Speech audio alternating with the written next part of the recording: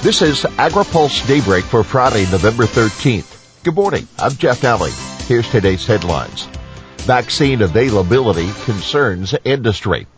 USDA transition lead a bridge builder. Fudge gets backing for USDA. Food industry appeals for vaccine priority. Now that a COVID-19 vaccine could be on the horizon, the food and restaurant industry is appealing to the government to prioritize inoculating their workers. Prioritizing vaccines for food, agriculture, retail, and CPG, that consumer packaged goods workers, will be a key intervention to keep workers healthy and to ensure that agriculture and food supply chains remain operating, industry groups say in a letter to the White House. The groups that signed the letter include Consumer Brands Association, FMI, the Food Industry Association, International Dairy Foods Association, National Restaurant Association, North American Meat Institute, and United Fresh Produce Association. By the way, there's a separate concern about the availability of healthcare providers to distribute the vaccine, which has to be stored at low temperatures. The CDC, quote, has advised state health departments against purchasing ultra-cold freezers, which cost $10,000 to $15,000 each, saying other vaccines with less demanding storage requirements will be available soon. That according to an article in the journal Stat. USDA transition chief said to be key ag ally. An agriculture advisor to the Biden campaign says the Obama administration veteran overseeing USDA's transition team, Robert Bonnie, will be a valuable ally in upcoming debates over climate policy. Phil Karsting, who served with Bonnie at USDA, calls him a, quote, bridge builder who has, quote, real-world experience from having managed his own farmland and forest land. Karsting, who is the administrator of the USDA's Foreign Agriculture Service, was speaking at a webinar sponsored by the Kansas City Agribusiness Council. Climate will be a big issue for discussion in the coming Congress, and if I were a farmer, I would want Robert Bonnie in the room when those discussions come up, precisely because he is a bridge builder and not a flamethrower, Karsting said. We reported yesterday on how Bonnie is pushing the idea of establishing a carbon bank at USDA to buy and sell agriculture carbon offsets. We'll take note, the new Food and Agriculture Climate Alliance that we also told you about yesterday will be formally announced next Tuesday. The group, which has developed more than 40 policy recommendations, will include the American Farm Bureau Federation, Environmental Defense Fund, National Council of Farmer Cooperatives, and the National Farmers Union. Poll. Public wants sustainable farming.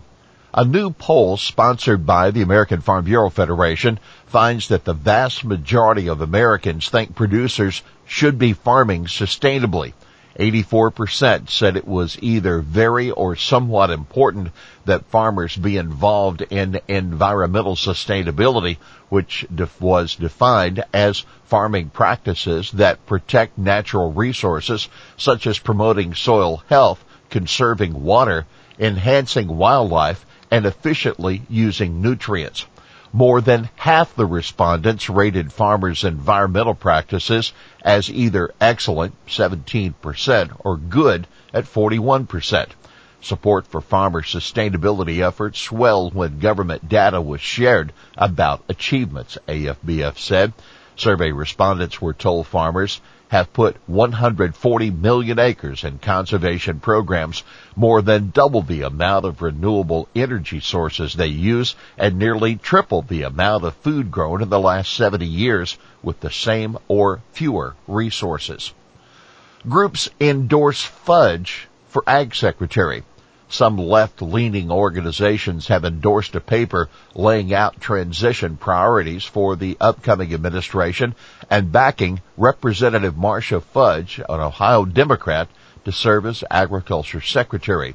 What we need in a USDA secretary is a leader who will root out the historical discrimination within the department's farm programs, who will lift up all farmers, not with government handouts, but with markets that work, said Joe Maxwell, president of Family Farm Action.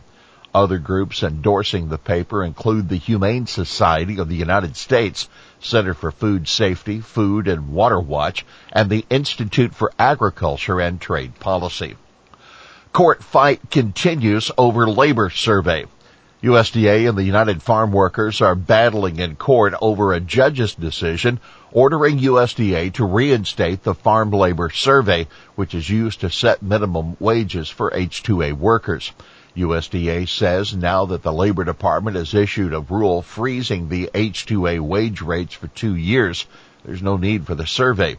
But UFW argues in a court filing there is still a live controversy because the new wage methodology isn't effective until December 21st and may never take effect if it's successfully challenged.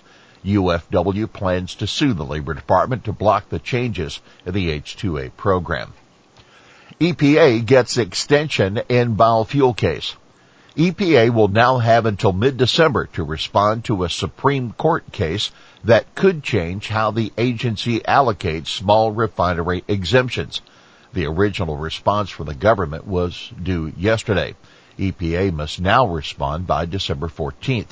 The agency cited the pandemic in asking for more time. Renewable fuel groups worry the extension is just further delaying action on small refinery exemptions and the 2021 renewable fuel volumes rule.